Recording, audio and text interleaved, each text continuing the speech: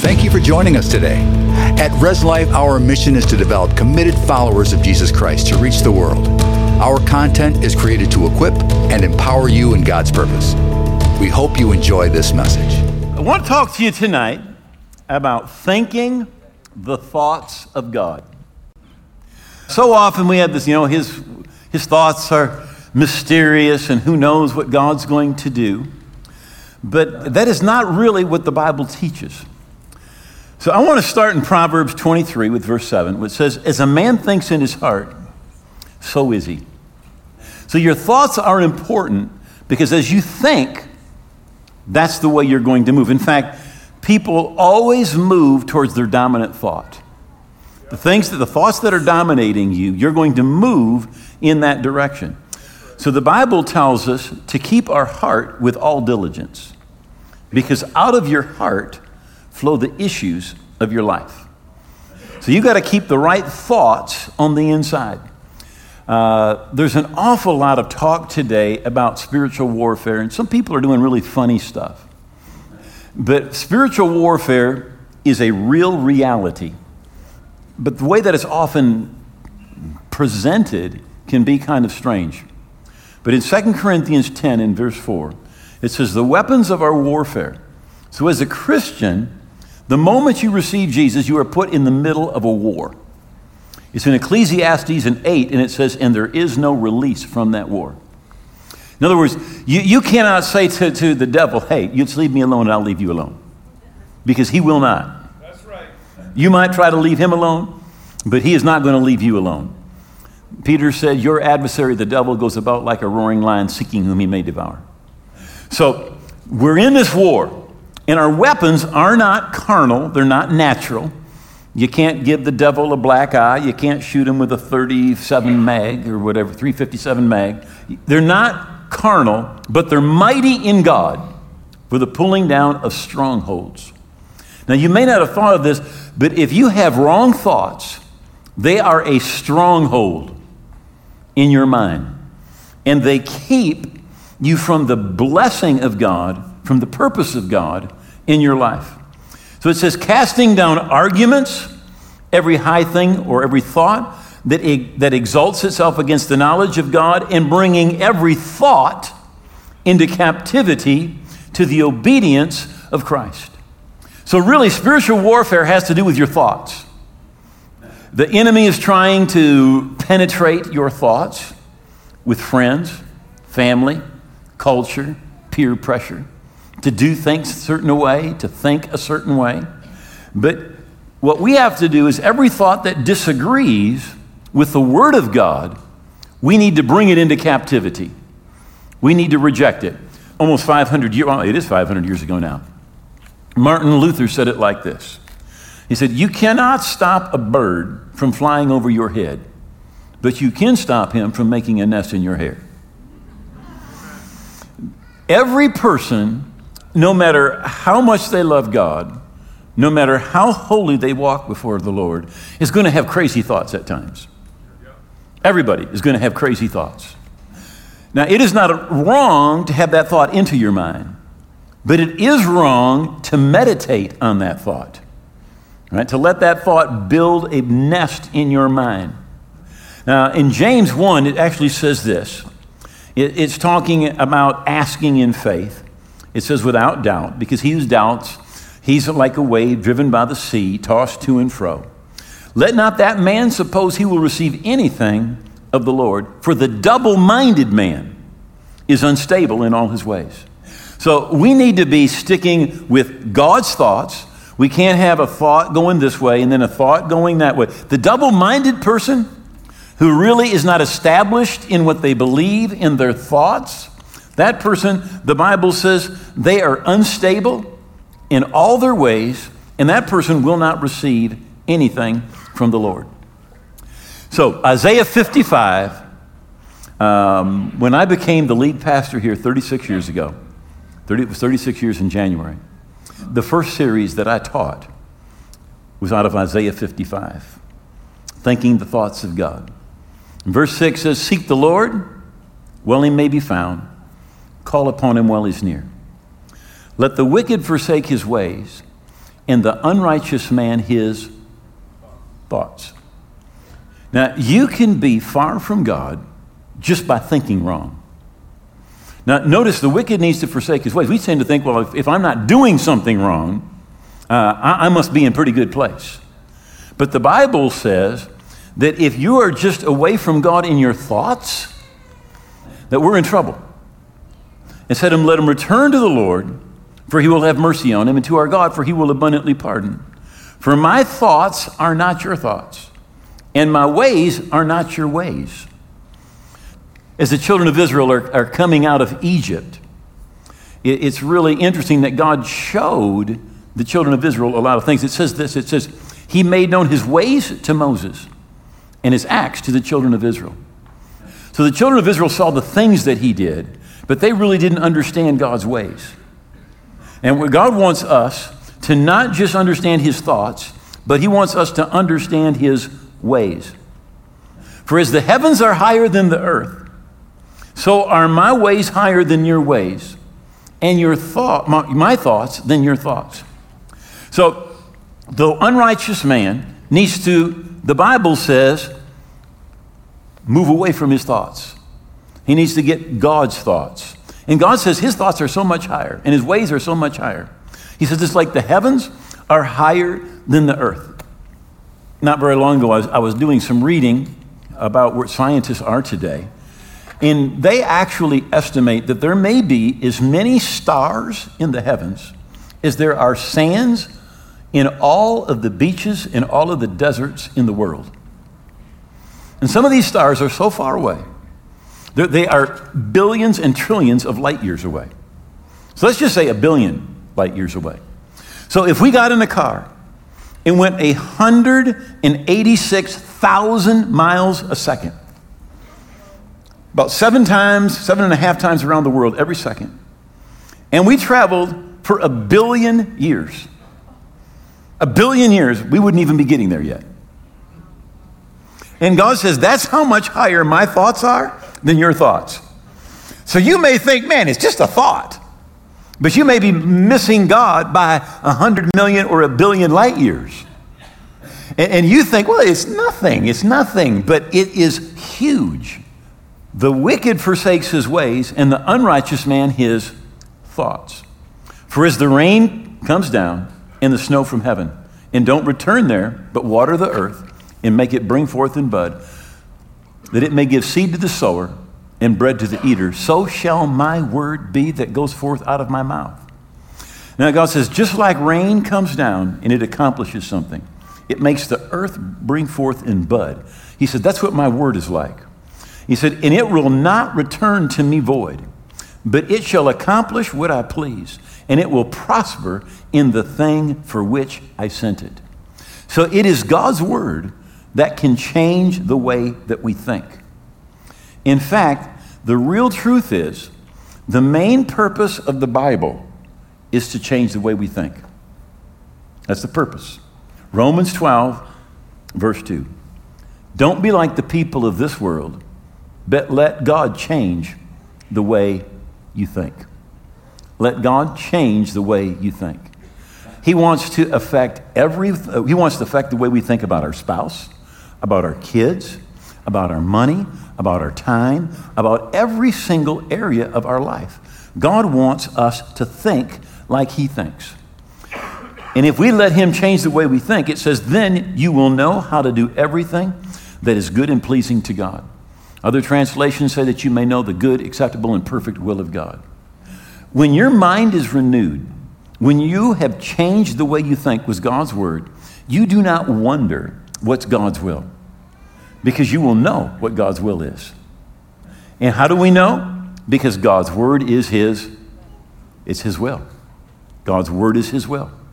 And he says that word, it goes forth. He said it's powerful. It's not going to come back void. It's going to accomplish what I please and prosper in the thing to which I send it. So our culture, family, peer pressure, friends, all sorts of things are trying to tell us, give us, this is what you should think. This should be your thought about morality. This should be your thought about your time and entertainment. This should be your thought about money. This should be your thought about marriage. This should be your thought about raising children. But no matter what it is, God has thoughts. David said it like this in Psalms 119, verse 128. He said, I consider your precepts concerning all things to be right, and I hate every false way. So what David basically said is this: God, when you talk about money, you're right. When you talk about marriage, you're right. When you talk about forgiveness, you're right. When you talk about sex, you're right. In fact, God, you're just right about everything. And when you and I disagree with God, he's not changing. David said, I hate every false way. Every way that disagrees with God. So we need to change the way we think. And the Bible is given to us for that purpose. That's often referred to as renewing your mind. In fact, in the King James Bible, that's how it's stated there. It's the same exact principle, but it's talked about differently in the book of James. The wording that's used there is the saving of your soul. The renewing of your mind, changing the way you think, and the saving of your soul are two ways to say the exact same thing. Now, when somebody receives Jesus, we say, oh, their soul got saved. But their soul didn't get saved, their spirit got saved. Right. And their soul, their mind, is going to go through a process of being saved. So James 1, verse 21 says, therefore, lay aside all filthiness, overflow of wickedness, and receive with meekness the engrafted word, which is able to save your souls. Now, he's talking to Christians. And he says, the Bible is able to save your soul. The salvation of your soul, the renewing of your mind, they're the same thing. And basically what it means, you need to change the way that you think, so that you don't think the way the world thinks. We need to think the way God thinks. Now, here it uses an agricultural term. It says you receive with meekness the engrafted word. So you're reading the Bible, and you find something in the Bible that disagrees with what you've been doing and what you've been believing and what you've been thinking. So what you need to do is you need to be meek, you need to be humble, and you need to say, God, you're right and I'm wrong. And then it says you need to engraft the Word of God. Now, a horticulturist will go out to a tree, and if they want to engraft a new branch into that tree, they first cut that tree. They cut something out, and then they place the new in, and they very carefully wrap it. That's how they engraft. Now, to engraft something new, you have to get rid of something old. That's right. Our old thoughts need to go. And we need to very carefully put God's thoughts in. And we need to make sure that they take. That's what the horticulturist does. So, I want to give you a couple examples tonight. 2 Kings chapter 5. Now Naaman, the captain of the host of Syria, was a great man with his master. He was honorable because by him the Lord had given deliverance unto Syria. And he was also a mighty man of valor, but he was a leper. And the Syrians had gone out by companies and had brought away captive out of the land of Israel a little maid. And she waited on Naaman's wife.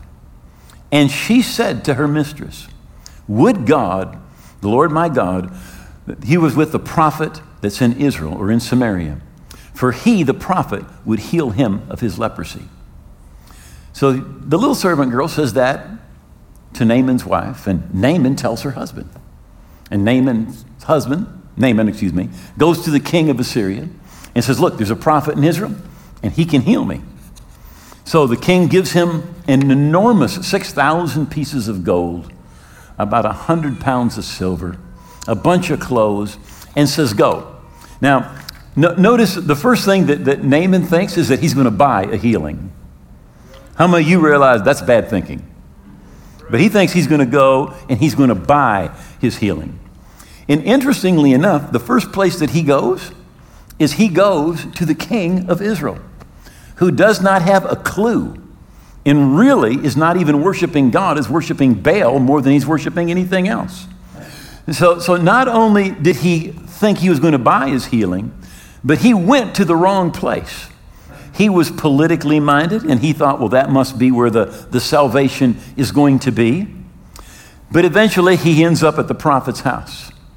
And he came with his horses and his chariots. And he stood at the house of Elisha. And Elisha sent a messenger under him, saying, go and wash in the Jordan 7 times, and your flesh will come again to thee, and you will be clean. So he says, all you need to do, just go down to the Jordan River over here, dip 7 times, and when you do, you're going to be healed. But Naaman was furious. He's wroth. And he went away and he said, I thought. Everybody say, I thought. Do you know your thoughts can get you in big trouble? I thought surely he would come out and he would stand next to me and he would call on the name of his God and he would wave or strike his hand over the place and I would recover of my leprosy. How many of you ever thought you knew exactly how God was going to do something? Surely you thought, but surely you were wrong. But he had this in his mind. This is how God's going to do it. And then he says, well, look, are not the Abana and the Parpars, the rivers of Damascus, much better or cleaner than the waters of Israel? Right? And he's trying to figure out, well, why do I have to do it there? Why can't I just do it someplace else? And how many of you have been to the Jordan River?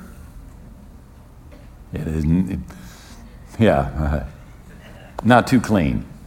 Not at all. In fact, I say, we were baptizing people a while back, and there's this baptismal area, and you could see these catfish. I mean, like somebody's getting baptized, like 6 feet away, there's these catfish about this big. They're just watching the whole baptismal service.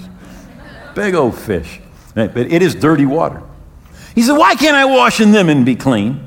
And he turned and he went away in rage. Why? Because of his thought. And his servants came to him and said, hey, Father, if the prophet had asked you to do a hard thing, you would have done it. Why don't you just go ahead and do this easy thing and see what happens? So he goes down, he dips 7 times, according to the saying of the man of God. And his flesh came again like the flesh of a little child, and he was healed. But for him to receive his healing, he had to forsake his thought, and he had to receive God's thought. And when he did, he received his healing. In fact, it's interesting, he goes back and he still tries to pay for his healing. And the prophet says, no, I'm not going to do that. One wrong thought about healing can keep you from being healed. One wrong thought about deliverance can keep you from being delivered. One wrong thought about salvation can keep you from being saved. And I know that's true. I was brought up in church. We went to church every Sunday morning, Sunday night. Went to catechism during the week. And the church that I was in, we believed that before God created the world, he decided who was going to be saved and who wasn't going to be saved. We called that kind of like predestination. God had lined everybody up and went duck, duck, duck, goose. You're saved, you're not, you're saved, you're saved. And if you're supposed to get saved, you're just going to get saved. You say, I don't want to, tough, you're going to get saved. But if you want to and you're not supposed to, it doesn't matter what you do. You're not going to be saved. So I'm 10 years old. I'm laying in my bed, and I said, God, I just want to be saved. I just want to serve you. I just want to love you. Lord, save me, save me. I didn't know what to do. I had never in my life seen an invitation to be saved. Never seen anyone pray the sinner's prayer. I didn't know anything. So I'm laying there and nothing happened. I waited probably half hour. And I thought, I'm one of those people that aren't supposed to be saved. God doesn't want me. I'm going to hell. Well, I may as well go for something. If I'm going to hell, I may as well deserve it. And for 10 years, I literally thought, I cannot get saved. I'm not supposed to get saved. God doesn't want me to be saved. I'm supposed to go to hell. After 10 years, for the first time, I'm in a little church service. A friend had asked me to go, otherwise I wouldn't have went. And afterwards, somebody came up and said to me, they said, did you enjoy the service? And I said, oh yeah, it was great. They said, what'd you like? I said, well, I think I like the music. And they just kept on asking me questions. And finally they said, would you like to be right with God? And I always thought, well, what idiot wouldn't? That's literally what I thought. Who wouldn't want to be right with God? Who wouldn't want to be forgiven? And I said, well, sure, everybody would. But in my mind, I'm thinking, no, you can't. And he opened his Bible to Romans 10:13, which says, whosoever will call on the name of the Lord will be saved. And then read Romans chapter 10, verse 9, that if you will confess with your mouth Jesus as your Lord and believe in your heart God raised him from the dead, you will be saved. And he said, you want to do that? And I mean, it was like a light bulb he said, like, you can be saved right now. You can be forgiven right now. You can be right with God right now. And I said, yes. Boom, we got down on our knees, prayed that prayer. 20, 40, 46 years have come and gone, and that prayer's still working. Still working today. I got saved that night. But you know what? I had one wrong thought that kept me from being right with God. One wrong thought can keep you from being saved. Jeannie and I were missionaries in Mexico for several years. And I've told part of this story to you before. A friend asked me to go up in the mountains to preach to some mountain men and some indigenous people up there. And we end up riding some mules for 12 hours. We are 12 hours from the end of the nearest dirt road. And we get up to this village, and literally, we are going up the mountain, down the mountain, across the river, up the mountain, down the mountain, across the river, up the mountain, down the mountain, across the river. And we finally get to this village. It is at the end of the earth. Like 100 yards later, it's the end of the planet, all right? We are way out in the middle of nowhere. So we're doing church services, but when we're not in church, they're taking us from hut to pray for people. And again, it's a dirt floor. There are stick walls, no mud. You can just see through the walls, and thatched roof. And there's this man. He was on a bed in a house, and he had been in bed for months. And they took us over to pray for him. And we said, we've come to pray for you. And he says, don't pray for me. He said, I have Paul's thorn. And I thought, how did it get here? I really did. Did it ride the mule and go up and down the mountain and cross the river? How in the world did Paul's thorn get here? And in case you're wondering, what is that? Well, it says in 2 Corinthians 12, Paul said, to keep me from becoming conceited, because of the surpassing greatness of revelation, there was given to me a thorn in the flesh, a messenger of Satan to torment me or to buffet me. Now he's saying, well, I've got that thorn that Paul had. And so we said to him, well, let me ask you a couple of questions. I said, first of all, the Bible says here that it is a messenger of Satan. The Greek word is the word angelos. It's only used 188 times in the Bible. 181 times it's translated angel. And 7 times it's translated messenger. It's the same word that Jesus used in Matthew 25, where it says, and you who are cursed go into everlasting fire prepared for the devil and his angels. Angels. I said, you're saying that you have a demon that's bothering you. And he said, well, I guess so. And I said, the purpose of that demon, all right, was to buffet him. To buffet him. And it literally means blow after blow after blow. It's the same word that's used in Acts 27, where the ship is caught in a sandbar and the waves are coming and they're hitting it again and again and again. He said, I thought it was a sickness. And I said, no. It was not a sickness. Paul's thorn was not a sickness. You want to know what it was? Just look at his life. In Acts 9, they try to kill him. Again in Acts 9, he's hindered from joining the Christians. Acts 13, he's opposed by Satan. Again, he's opposed by the Jews. In Acts 13, he's expelled from Antioch. In Acts 14, he's expelled and mobbed in Iconium. In Acts 14, he's stoned and left for dead. In Acts 19, he has problems with false brethren. In Acts 16, he's beaten and put in jail. In Acts 17, he's mobbed and expelled from Berea. In Acts 18, he's mobbed at Corinth. At Acts 19, he's mobbed in Ephesus. In Acts 20, there's a plot against his life by the Jews. And he said it like this. He said, in labors more abundant, in stripes beyond measure, in prison more frequently, in deaths often. 5 times of the Jews I received 40 stripes minus 1. 3 times I was beaten with rods. Once I was stoned. 3 times I was shipwrecked. Night and day I've been in the deep. In journeys often, in perils of water, perils of robbers, perils of my own countrymen, and perils of the Gentiles, and perils in cities, perils in the wilderness, and perils in the sea, perils among false brethren, and weariness and toil, and sleepiness is often, and cold, and thirst, and hunger, and fasting often, and cold, and nakedness. How many of you know he had problems? Every place he went, there was opposition. It was demonic opposition. The Bible literally says that it was an angelos of Satan. It was an angel of Satan. And it came, by the way, because of the abundance of his revelation. By the way, this guy couldn't read. He didn't have a lot of revelation. He'd never read the New Testament. And by the way, Paul went to heaven, saw Jesus, came back, and wrote half of the New Testament. And the devil was trying to keep him from being effective in church planting. So we talked to him about that thorn. I remember we prayed for him, and we didn't see any immediate change, but he had been in bed for months. But before we left, he was up and walking. And what he found was, I don't have Paul's thorn.